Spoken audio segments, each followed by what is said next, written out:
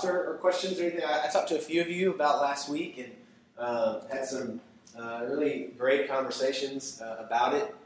Some folks really, I think, had their perspective opened a little bit, which was cool. I heard some cool testimony about that. Any thoughts or questions moving forward from that before we jump into this week? Some of you are like, I don't know, I wasn't here. Didn't record. Our technology failed. So, sorry. Anybody? Thoughts or questions from last week? I did want to share with you, for those of you who are here, I'll just make a quick note. In Genesis 1, verse 2, there was I was going to tell you this and just skipped right over it, but I thought it was cool. In verse 2 it says, the earth was formless and void, and darkness was over the surface of the deep. And we talked about how that describes the enemy. And we talked about this moment where Satan is cast to the ground, and how that is a description of the earth after Satan's presence on it, after Lucifer's presence. And I thought it was cool that the word was in that verse, verse 2.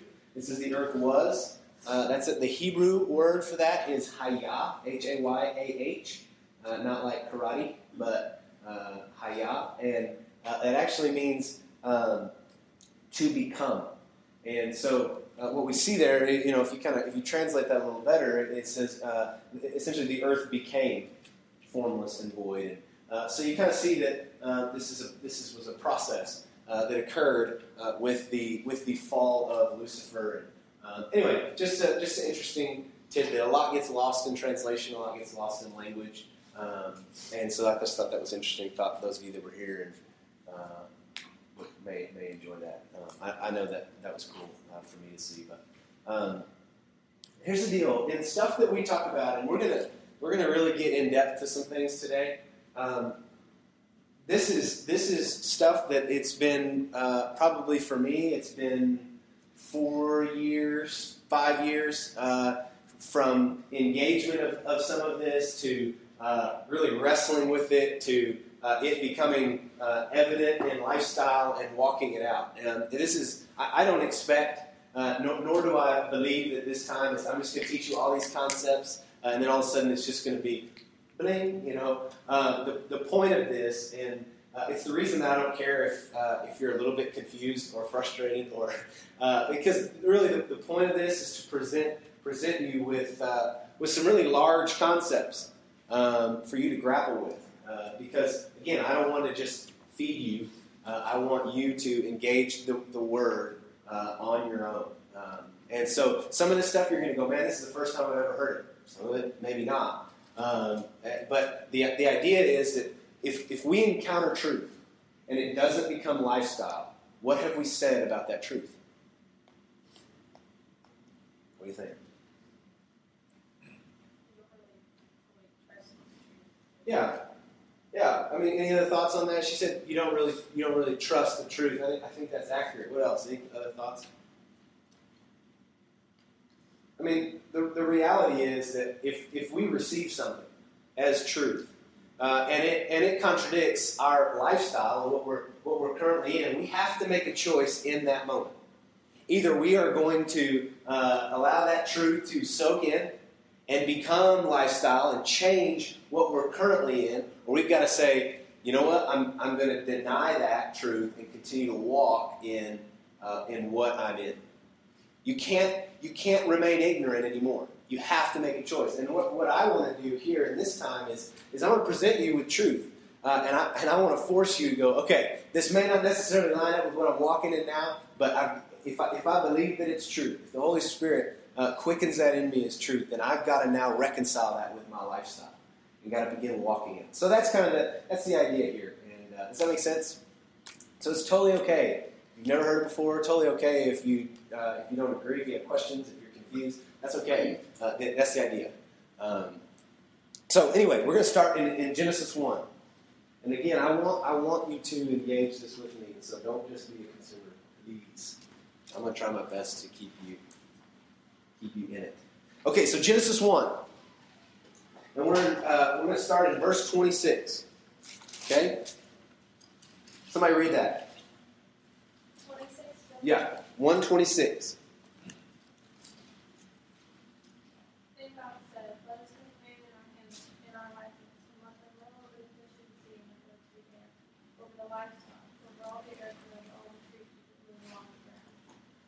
God created man in his own image. In the image of God he created man and female he created. That's good. Verse 26, the very first phrase, he says, then God said, let us make man in what image? In our image. So already, what are we dealing with? Are we dealing with one entity or multiple? Multiple. This is already plural, isn't it? So we already have to begin to shape our minds around the idea that if he says, let us make man in our image, we already have this idea that there is multiple facets to this image. Does that make sense? It's already multiple. Okay. And then he says, according to our likeness. Okay. So again, reinforces this idea that this is plural. Now, all in this chapter, again, this is a language thing, but all in this chapter, anybody know the Hebrew name for God? And there's a bunch of them throughout the scriptures. God's just capital G-O-D. There's several uses of Hebrew for that word. We all come out with the same capital G-O-D in English, but there were several words for God. Anybody know in this text what the Hebrew was for God? It starts with an E. What's that? Yeah, Elohim. And what does Elohim refer to as far as God's nature? Anybody? You might know? It's a fascinating study. If you go through and look at the Hebrew names for God and what they mean, it just shows dimension to God. It's awesome. What? How do you spell that? E-L-O-H-I-M. Yeah. Yeah, I'm brushing up on my Hebrew here. Elohim. Now, here's what it does. Elohim is it would be like if we put an S at the end of capital G-O-D. It doesn't mean that there are multiple gods. It's just it infers the plurality of gods. Does that make sense? This is not talking about the fact that there are several capital G-O-Ds, but it's saying within capital G-O-D there is plurality. There is multiple within God. And we know this, right? This is semi-basic theology of the Trinity, right? Does that make sense? We know that, and we've probably been reciting it in church for forever. But what are the three parts of the Trinity? Great double, but he does roll out. So it wasn't a great shot. It was. Yeah. It was a great shot that went exactly as they had planned. He'd obviously planned to ice himself for that kind of heat. But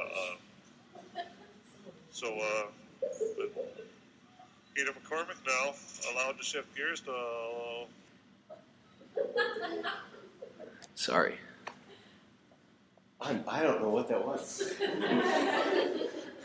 That's really weird. Okay. So anyway, the Trinity. Sorry. Let's refocus. So we've got the Trinity, right? This is the Elohim. Where we see here that there is so many references to plurality within this text. Now, what does that mean for us? When we read that, let us make man in our image. What does that mean for us? How have you understood that in the past? It's okay if you're like, well, I think it's wrong now, but how have you understood that in the past? Or now? I mean? I always just thought about how Jesus was delivered, so God and Jesus together. Okay. What else? How have you thought about that phrase? In our image. I mean, because this is talking about us, right? He says, let us make man in our image. So what does that mean for us? What have you thought that's meant for us? This is the part where you answer the question being posed by the speaker. When I was little, it was always like pick out his hands and feet and legs and just look like him. Yeah, I was the same way. Anybody else? It was a very physical thought. Anybody? Yeah, I was the exact same way. I thought, okay, then God looks, I guess, in some sense like me, and even that's even portrayed in throughout Greek mythology. You have these pictures of Zeus and all these gods, and they're always in this form of a man. So it reinforces our idea of God saying in our image. We're like, okay, well then this is about a look, right? Anybody else? Well, it's not about a look. And Scripture makes it clear that it's not about a look, because what it says is He makes He makes man in our image, in His image. And we know that it's not about a look. Why? Because we all look different. I mean, this is simple enough that there's two genders within the human race, and so we know that this is not about a look. So what could it be about? If He says, let us make them in our image, we know that He has to be talking about plurality. We know that He has to be talking about the Trinity because He's addressing the Trinity within that statement. Everybody still with me? Okay.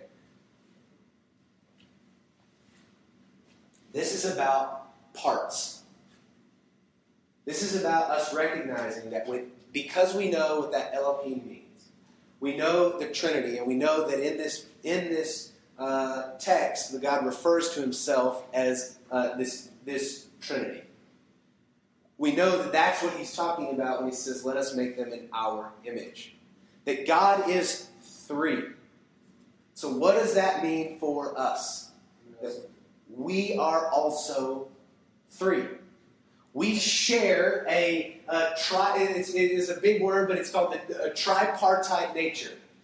Means that the nature of man is three, just like the nature of God is three. Well, what does that mean? We got to start understanding that then. If God made us in His image, that means He made us three. So then what are the three parts of man? Well, we can see that, and I've got it written up here just to save time. The three parts of man are body, soul, and spirit. And I want to talk to you about what each of those mean. But first I want you to, I didn't just make that up. I want you to see this in the text. Go to 1 Thessalonians.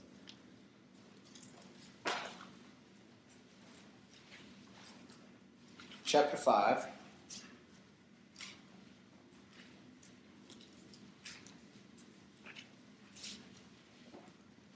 First Thessalonians chapter 5, and in verse 23. Verse 23, Paul's address here says, now may the God of peace Himself sanctify you, what is it? What's that word? Entirely. Or what does yours say? Through and through. Through and through. What does that mean? Does anybody say completely? We got some completelys out there. What does that say? What's He about to address? Because mine has a semicolon there. So when he says entirely, and then there's a semicolon, we're about to see what the entirety means, right? Does that make sense? You guys in English class? My wife's teaching freshman English. And I've read some of the papers. Whew! Some of them are rough. But anyway. So he's about to give us what he means by this entirely or throughly or completely. And he says, and may your spirit and soul and body be preserved complete without blame at the coming of our Lord Jesus Christ. Now, Paul is talking in this passage. Paul is talking very specifically about what is to occur with each piece, with our spirit, our soul, and our body. And what he's saying is that my prayer for you is that you would be sanctified completely in each piece at the coming of our Lord Jesus Christ. That you would be presented completely whole in each of those pieces. But what we understand, and that's a lesson for another day, but what I want you to see here is Paul's distinguishing of the three parts of man. And I want you to go to Hebrews chapter 4. And these are the two texts that are really, really, really good about showing us all three of these together. Now, there's not a lot of text that has them all three together, but you're going to find as we define these that they're everywhere. They're not always all three together, but they're everywhere. And a lot of our confusion in our Christian life has been the fact that we have confused, mainly two of them, but we have confused them. Okay, you in Hebrews chapter 4? Go to verse 12. Now this is, we quote the smoke out of this scripture. And I don't know that we fully have recognized the truth of it, but it says, for the word of God is living and active, and sharper than any two-edged sword, and piercing. Now watch this.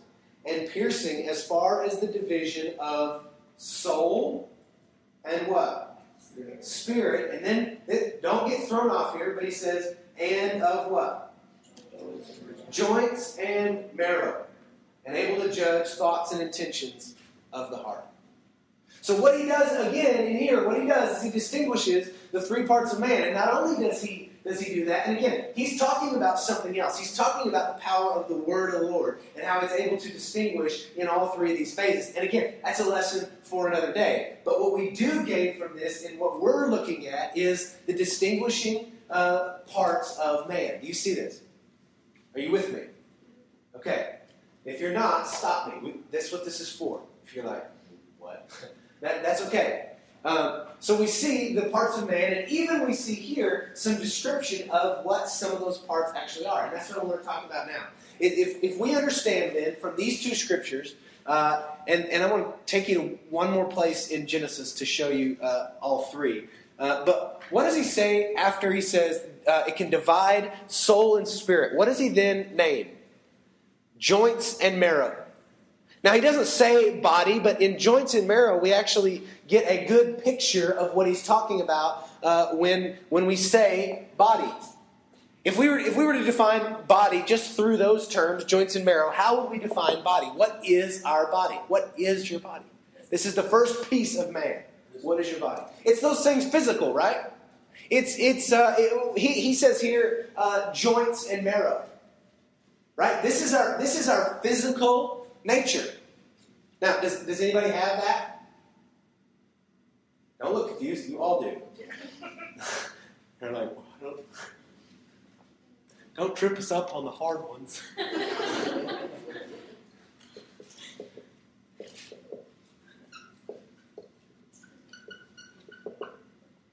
This is our physical nature. And then he says, he goes on and says, joints and marrow are able to judge the thoughts and the intentions of the heart. And at first glance, we may not completely understand what he's saying here, but he's actually talking a little bit here about our soul. And we're going to step into that in just a second. But I don't want to do that too quickly. Genesis 1, go back. And I want to show you this. Our physical nature, it's how we are self-aware. Right? Your physical nature is what makes you self-aware. It is what gives your self distinguished recognition, right? Anna and I don't look the same. The awareness of who we are, it comes in this physical nature, comes in what we look like, how we're designed. And scientists have gone so far. I love this. Let me just share this with you. That science can never disprove God, but it always proves the intricacy at which He works. It's brilliant. We need to stop fighting there and start realizing that they're just proving the God we've said is miraculous in really cool ways. But they've actually pinpointed down to what's called DNA, right? You ever heard of DNA? And I'm not a scientist. I can't give you this long explanation. Some of you probably could give a much better explanation than I could. But it's what is DNA? Essentially, what does it do? Yeah, it's our genetic makeup. It's what makes me unique from you, Mike. Is DNA, because I received that DNA genetically from my parents and my parents from their parents, and this makeup goes down along the line. It's what distinguishes us from everybody else. My DNA is completely different from yours, though there may be some similarities. There are a vast amount of differences, and this is what makes us self-aware. Does this make sense? Are you with me? Okay. You're like, move on from DNA. We talked about that in class. Okay, so where do I have you? I have you back in Genesis, don't I? Okay, so let's check this out. Now let's go to chapter 2. We're going to see this actually happen in man, and we're going to see these two other parts at play. Where did I want to go? I said 2, right? Okay. Then the Lord God, this is verse 7, formed man of dust from the ground. What does he just describe? Yeah, he's got this guy now, right? And there's another lesson for another day in here. Watch out, because don't think that both are created in this moment, yet God refers to both in this moment. Some kind of crazy stuff that we are going to talk about, but not today. He says that the Lord God made Adam dust, right, from the ground. And so very quickly we see this physical nature. Now let's go on. In 7, and breathed into his nostrils the breath of life, and man became a living being. Now this is one of the coolest parts. Okay, and this is a part where we see all three pieces of our nature working in the right way, in the intended way. See, when Adam was created, was he in right relationship with God, or was he out of relationship with God? He was in right relationship with God. So at this moment, now just, I don't know, just allow yourself, don't make this like Sunday school story. Just be there for a second. The breath, and here's something that's really cool that we are going to look at for a second, but breath in Hebrew and spirit are often the same. That when we read the word spirit, it's often defined in Hebrew, the Hebrew word for it, and I don't know what that is. Well, I'd have to, but it's defined as breath. So what do we see here? As God breathes into Adam life, what do we know actually happens in Adam's body? What comes in? The Spirit. Do you see this? The breath of God is His Spirit. And so when God breathes life into Adam, He literally breathes His presence into Adam. Does that not blow your mind? And this is the first time. This is the very first time where we see the right, intended, perfect relationship of man with God, indwelled by His Holy Spirit. We talked about that last week. Your purpose is to be indwelled by the very presence of God. Right?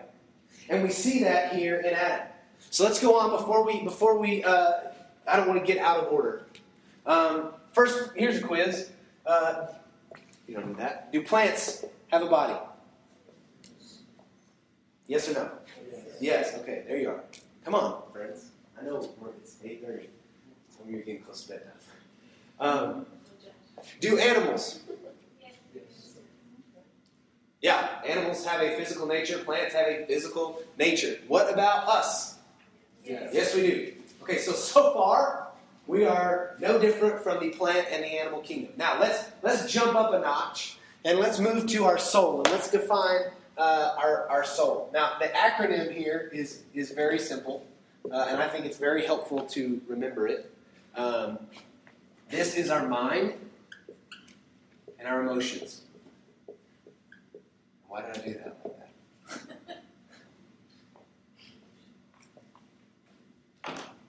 It's a little more complex in this second tier, and I've listed them together just because of this board is incredibly long. If it was tall, I would have done body, soul, and spirit. You've seen me draw that before. Our soul is our mind and our emotions. Now I'm going to define something for you that I think is going to make a lot of things clear in Scripture.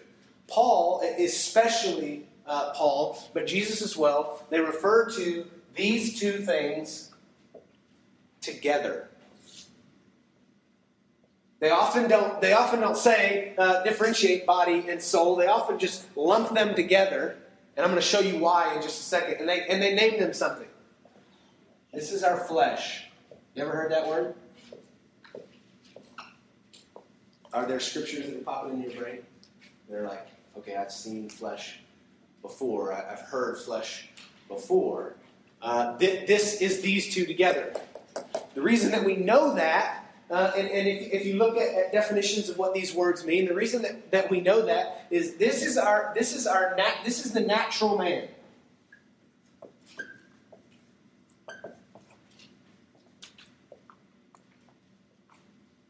How do I know that?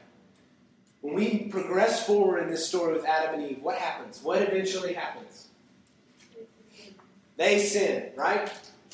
Right? The enemy comes, tempts, and they sin. What happens? And this is huge. We've got to understand this, or we're gonna miss the importance of this picture. What happens in terms of relationship in sin? What happened to Adam and Eve? What was the punishment or the consequence of sin?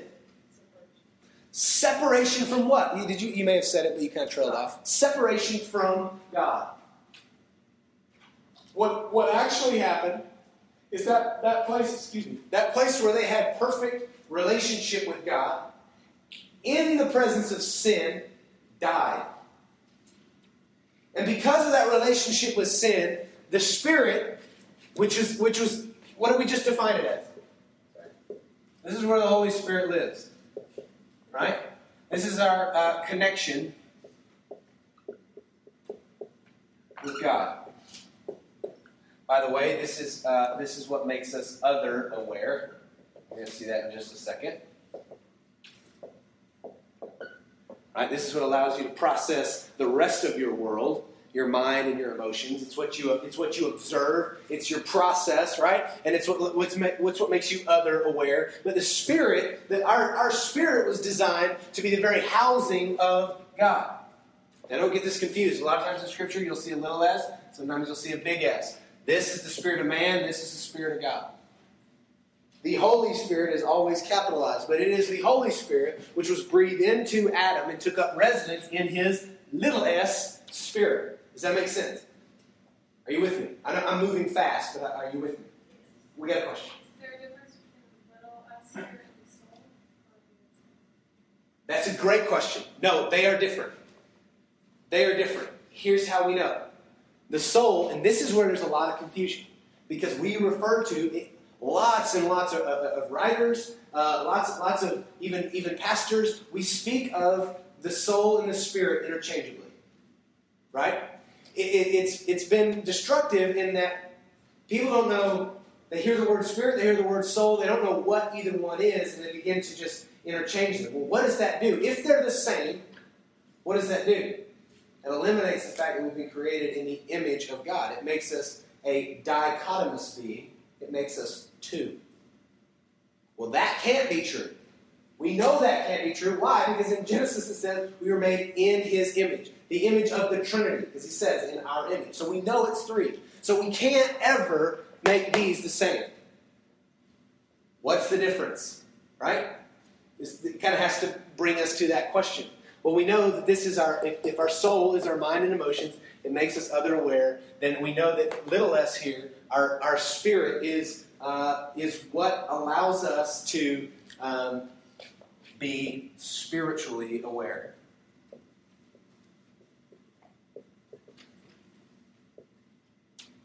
Or God aware.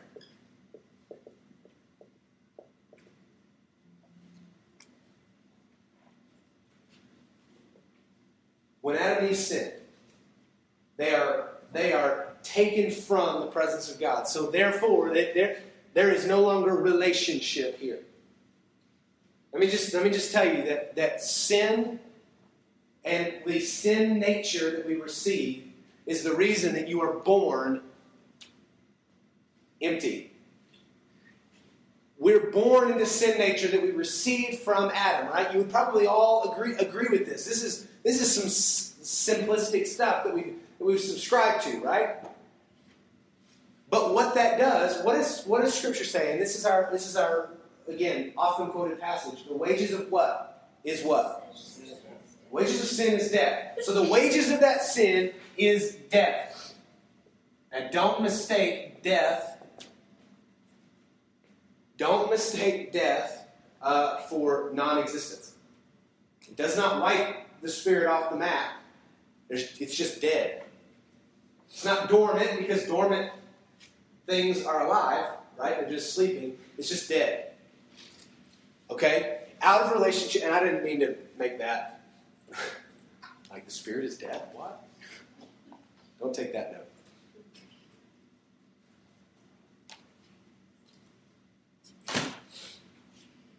What's the first thing that Adam and Eve do when they sin? Make clothes. They hide, but before that, somebody said something about clothes. Yeah. We see literally in real time here, we see the death of the Spirit. Why? Because before, what are they focused on? All the time, what are they focused on? They're focused on God. So how do we know that their spirit is alive? Because they're constantly in relationship with God, right?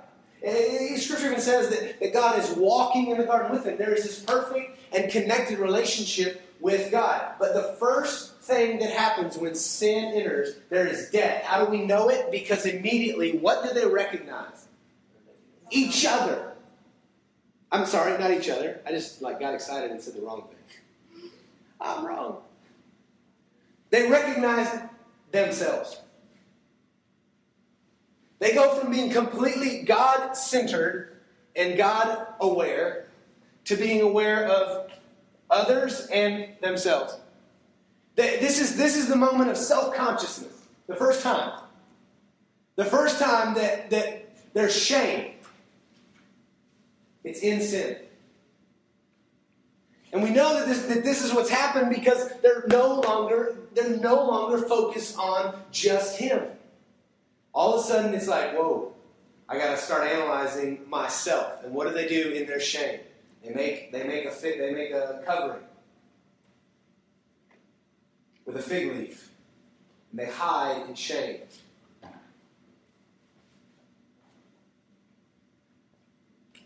And that is what we receive from Adam. But here's the deal. This is not the end of the story. What did Jesus say? I have come that you may have what? Life. And have it what? To the fullest or abundantly. Jesus didn't come and say, I've come so that you could be copers. I've come so that you could manage okay in this half existence or 2/3 existence. Jesus said, I came that you would have life and have it fully. I want you fully restored back to intended life, which is in what? Relationship with me. Does this make sense? Thank you. Who said that? Thank you. Some of those just fall flat. Does this make sense? Come on. Again, I'm drawing these things next to Spirit. And don't take some of those notes. I just get excited and start drawing.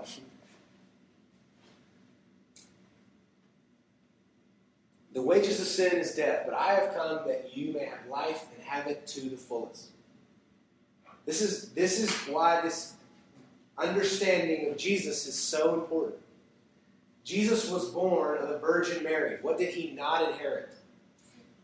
Sin nature. Yes, this is what enables Jesus to pay for you. Is he did not have to pay for himself. He completely fulfilled all of the law. He could become the sacrifice because he owed nothing. Does that make sense? So here's the deal. And this is where we've got to understand this. That's why Jesus can make the claim that I am the way and the truth and the life. And that's why he said, nobody comes to the Father but by me. What does that mean? And we talked about this. What is that phrase, come to the Father? What is that a phrase of? That's a relationship phrase, right?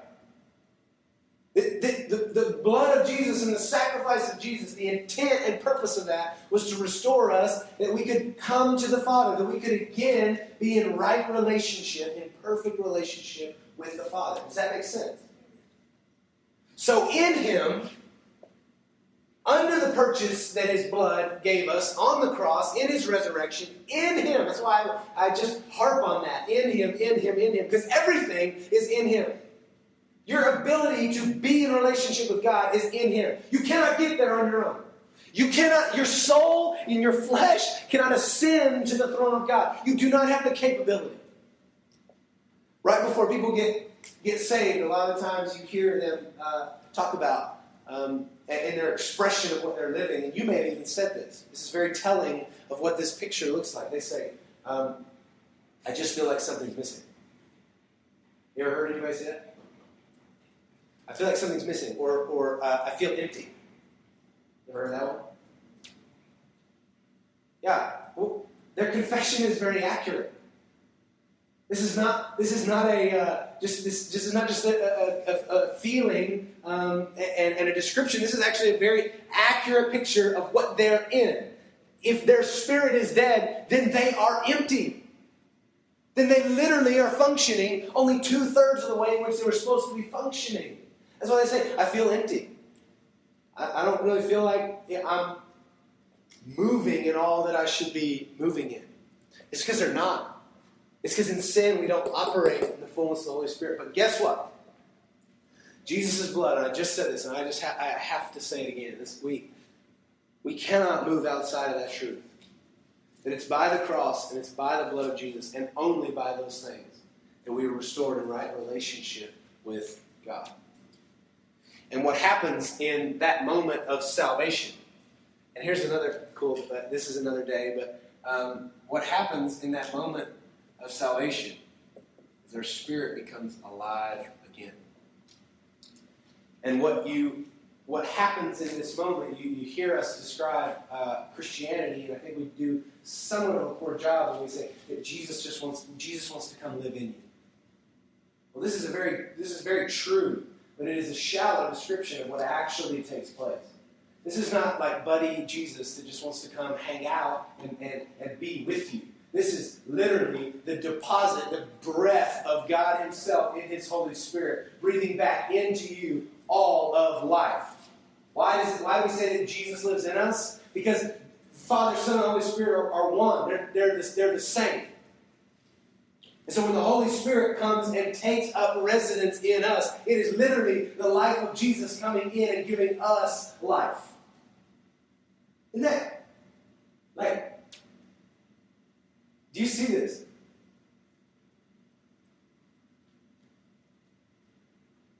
The standards at which God set for us to have a relationship with Him are infinitely holy. And it's why it took His Son.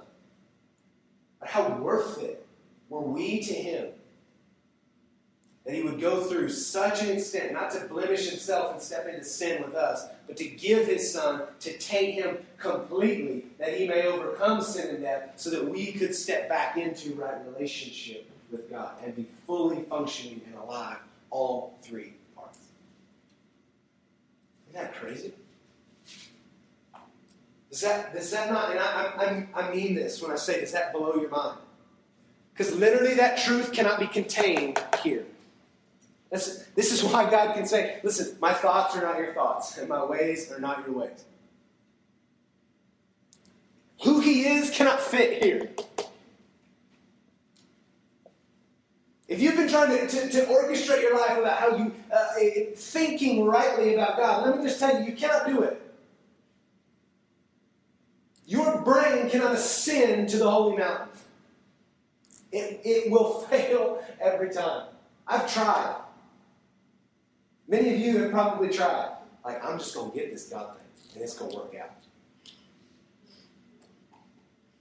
And it doesn't work, right? Because it never makes sense. This is why He said, look, I don't want you to make sense of me. I just want you to be in me. You don't have to get me. I never asked you to understand me. Because I'm above and beyond all that you are. That's why I gave my Son, so that you would just be in me. And I'm giving the full deposit of all that I am in the Holy Spirit, so that you would be in relationship with me. So that you don't have to worry about understanding it. All you can do is be obedient in it. You see the difference?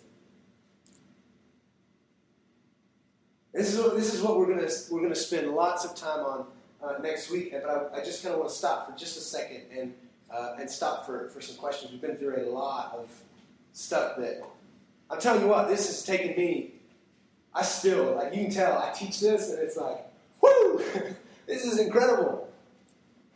And I've been, and not like 5 years is a long time, but it's just every day. There's more and more understanding. Every day when I read Scripture, it's like it's opened up to a completely different place because of this understanding. And I want you to receive that. So, any questions? I'm going to introduce one little thing, and mainly just probably to frustrate you, but mainly to make you just think. But any questions to this point? Seriously, I had like 1,000 on my friend. Go ahead. It's all nice to talk about. Yeah. The thing is, how do we live this out? Good. That's a great question. Anybody? First of all, does anybody else have that question? I saw some like fierce pumps there. Yeah. That's where we got to go. That's exactly what I just said. Is at the beginning. It's like I can show you this truth, but if you don't begin to wrestle with it, if you don't begin to take it and go, okay, this understanding has got to redefine some things for me, then all you've done is you sit and listen to me lecture. How do you walk it out? I'm gonna start there. I'm going to talk a lot about it next week. I'm going to introduce a little bit of it now. But this is a mountain to unfold. And let me just tell you that it cannot be done by you sitting here listening to me. You cannot grasp what this means for lifestyle if you just listen to me. Open this stinking book for yourself. I'm not mad at you, but I'm a little bit mad at you. I'm a little bit just perturbed at your generation for your desire to not get it for yourself. For your fast food mentality that just says, serve it to me quickly that I may move on. Don't move on from this. This truth should occupy the rest of your life. How then do I walk out in right relationship with God? We should be there forever.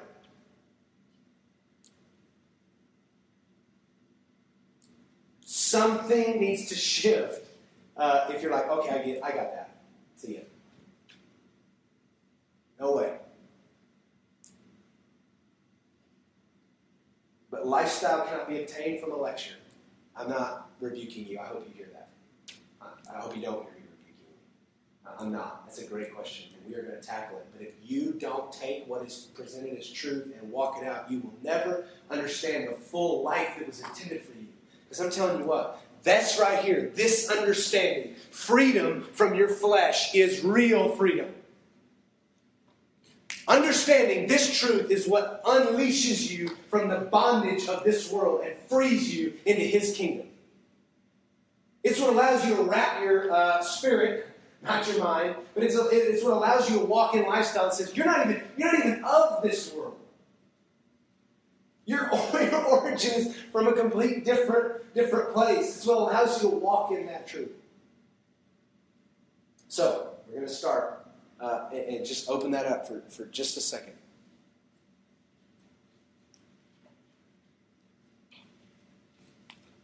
One of the first things it does, and this should stop you for a long time, but one of the first things that this understanding has to do in your walk is it has to calibrate you back to center. If you call yourself a Christian, and I'm not going to debate that with you, convince me some other day. But if that's true, then we know what we know about you is that you have received life from the Holy Spirit. That your spirit is alive, that your spirit is in relationship and communion with the Holy Spirit, that you are in right relationship with God. Now here's the deal. Knowing that, your center, let's look at Adam and Eve. What is your center and your focus? God. It has to be. This is the first calibration that we have to make. And I don't mean how much time do you study the Bible. And I don't mean how often are you at church. But I mean this. Established back in a right relationship with God, your focus on you and others and this, what is in front of my eyes, what is circumstantial, should shift to the kingdom. Should shift to what is of heaven. You should become at once consumed by the presence of God. Obsessed with and in love with His presence. If you find yourself going through a checklist and going, man, that's not true. I am insatiably occupied with what this world thinks of me. I am obsessed with how I appear and how I look. Then you are off. The calibration is wrong. And I'm not saying that you're not saved. Don't hear that. But what I am saying is that you are not abiding in Him. You are not living in Him. You are being occupied, controlled, and moved by your flesh. Because what does Paul say? And again, I don't want to go too deep. We have next week to cover this. Paul says that our flesh is at war with our spirit. Some of your translations may say enmity. Okay. Means they are opposed to one another. Your flesh is at war with your spirit, and your spirit is at war with your flesh. So the question then becomes, okay, then if that's true, why did God not just eliminate our flesh when we became saved? It's because your flesh has a purpose. But it cannot lead the Christian. This first calibration is about focus and leadership. What is in control of your life? Meaning, here's how you would know what's in control of your life. List the things that would mess you up bad if I took them from you today.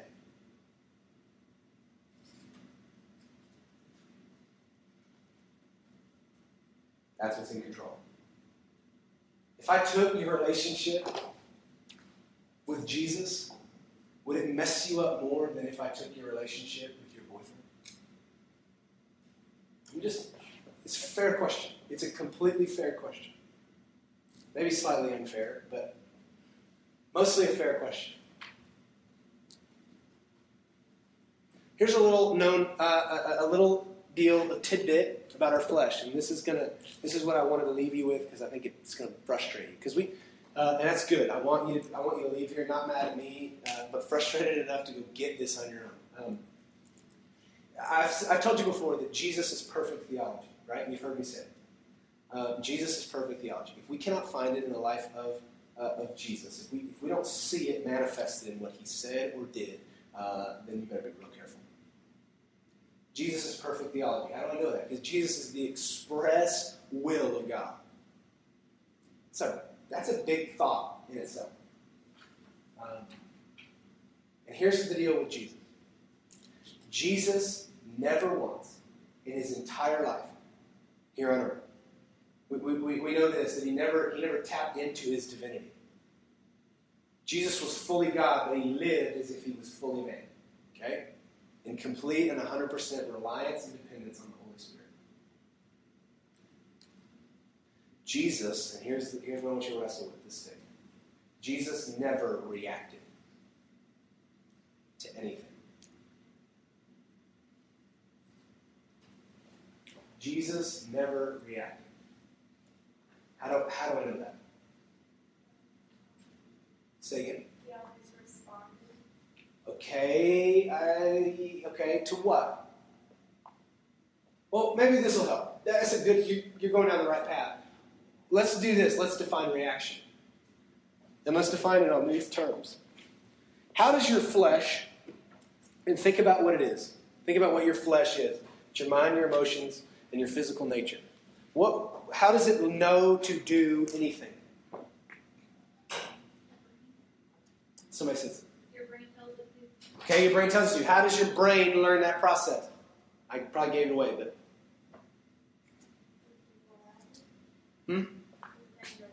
Okay, through circumstance, what is it doing with things around you? From the moment you're born, I've watched this in my son, it's fascinating. He's reacting, right? But what is he doing with his behavior? Everything he's done is one, a reaction, and two, it's a learned behavior. Yeah, he doesn't there's nothing original, right? There's nothing that my son has done that has not been done before. And everything thing he's done is because he's reacted to and learned a behavior. That's why we've been able to teach him sign language. And he's already manipulating sign language. He knows that this means hungry or feed me. When he's not hungry but he just wants to eat, he will do this.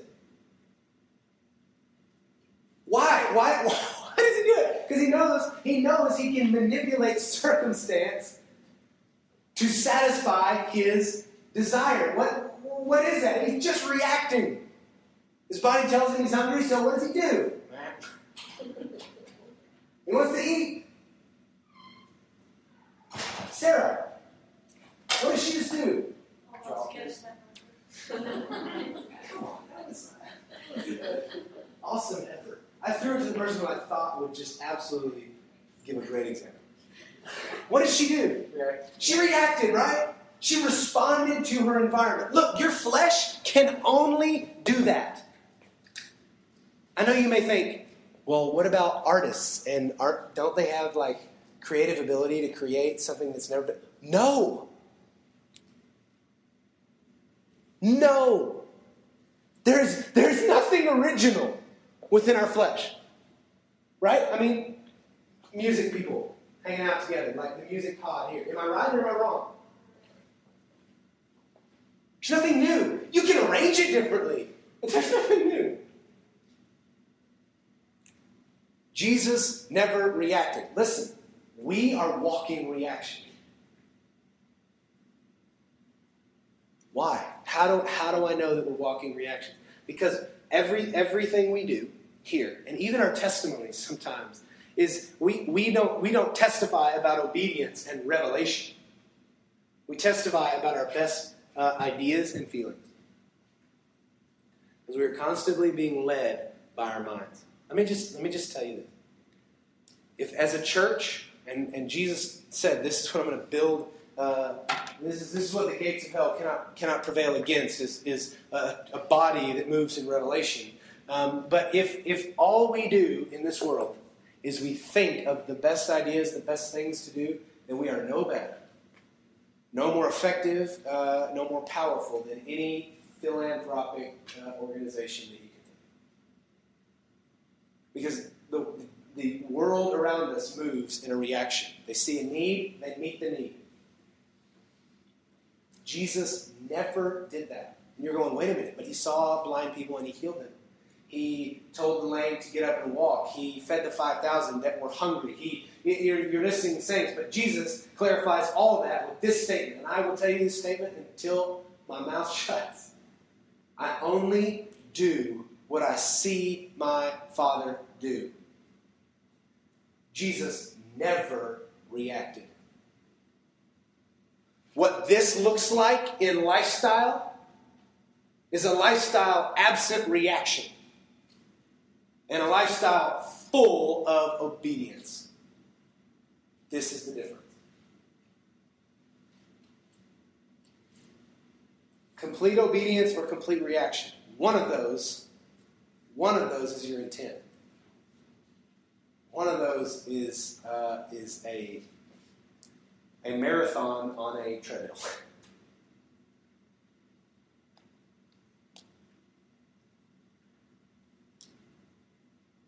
So I intended to not fill in all the gaps there, but are there any immediate questions? Y'all are all like trying. I see it in about 6 of your faces. I'm going to prove him wrong. Jesus reacted. I will see it.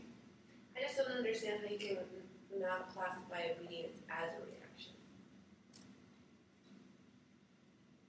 Okay, now that is fair. That's fair. You certainly can. But it's a reaction, I guess you could say here. If you have to call it a reaction, it's there. But even then, it's not a reaction. Even then, obedience is something completely different. Obedience is submission, not necessarily a reaction. Jesus didn't see something and react based on it. Jesus saw it and did it. So he's not just reacting to a circumstance or to a thing. It's submission to that, because the author of that is God. I just think that if you do that, if you make that transition, you can muddy reaction a little bit. But I see what you're saying. I see what you're saying. I'm just It's terminology there. Yeah. But here's an example. Maybe this will help. Yeah, your question. As part of the clarification for that, are you considering reaction and response as two separate concepts? Say it again. Are you considering reaction and response as two separate concepts? Again, I think response is if you ask me a question and I respond, I don't respond with your question. I respond with my reaction to your question. And we're going to get if I can get too philosophical here. This is in terminology, but does that make sense?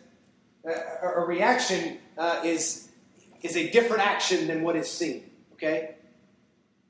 The circumstance forms the action. Jesus didn't do that. Jesus didn't have an original reaction. He just did what he saw. So maybe there you could say he responded in obedience to what he saw. But again, I think that if we tamper with this too long, we're going to lose the idea. I think it goes back to what the focus is. When you look at what's your focus in your reaction to a situation, your focus is the situation. Whereas his focus in his reaction was on the obedience itself, not on the act itself. You see what I'm saying? Like that his focus wasn't on, here's the situation, and this situation dictates what I do. His focus was on being Spirit-led and instead being led by his obedience. Honest teaching next week. No, that was good. I don't think that this is the time for us to completely iron it out. I think that you should do that. Here's an example. Just lost my. Maybe that's the Lord saying, shut it down.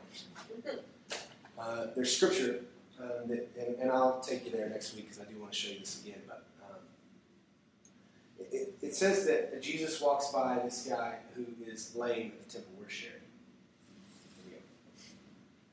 And we know because we know Jesus, we know that being in the temple would have been a daily thing for him. Okay, he's Jewish.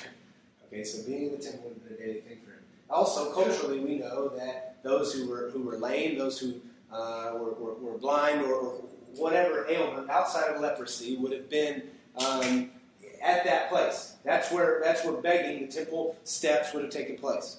Okay? And it says that there was a day when Jesus walks past this guy. Now, Jesus had been in this city for a while. But on one day, not the day before, and not the day before that, on one day he stops and he heals the man. So we've got to begin to dissect this and go, how many times did Jesus pass that guy? If Jesus was just a need meter, then everything he saw that was out of whack, he would have gone and met the need. Make sense? On the first time he saw that guy, he would have healed him. Right? This is our focus. This is where we find ourselves. As Christians, we're just need meters. We observe a need, we meet the need, and that's it.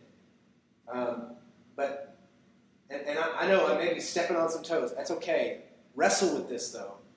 But there are a lot of non-believers doing the exact same thing. Fair? I know atheists meeting needs as well as we are meeting needs. Hungry bellies can be fed by believers and non-believers. Now, I'm not saying feeding a hungry belly isn't of the Lord, but there was a difference. On one day, Jesus stopped and the man got up. Now, how can we reconcile that except for this statement, I only do what I see my Father do? We know this, that Jesus' focus was not himself, it was not even others. I know that sounds weird. His focus was completely in obedience. He did what he saw his Father do. He even said, he confesses this to the Pharisees. The words that you hear me say, they're not my own, but they're the words of my Father who sent me.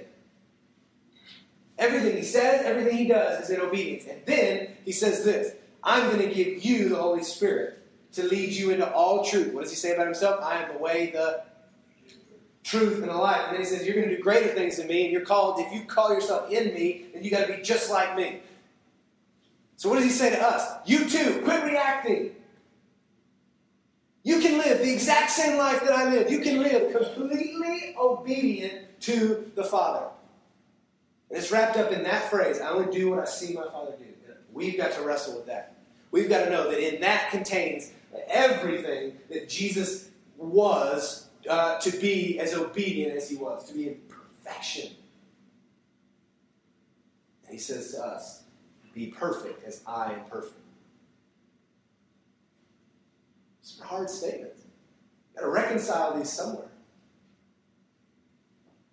That's a weird place to end, but unless there's any other thoughts, comments, I probably won't answer another question for everybody. If you want to stay, you can ask a question just because it's 5 after and I want to honor your time. Anything else?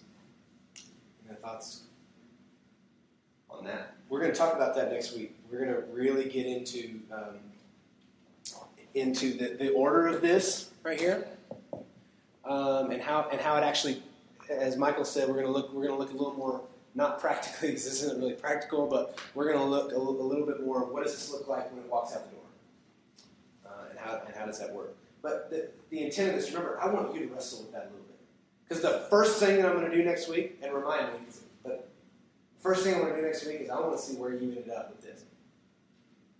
I want your feedback. Not feedback like, that was a good lesson. Don't tell me that.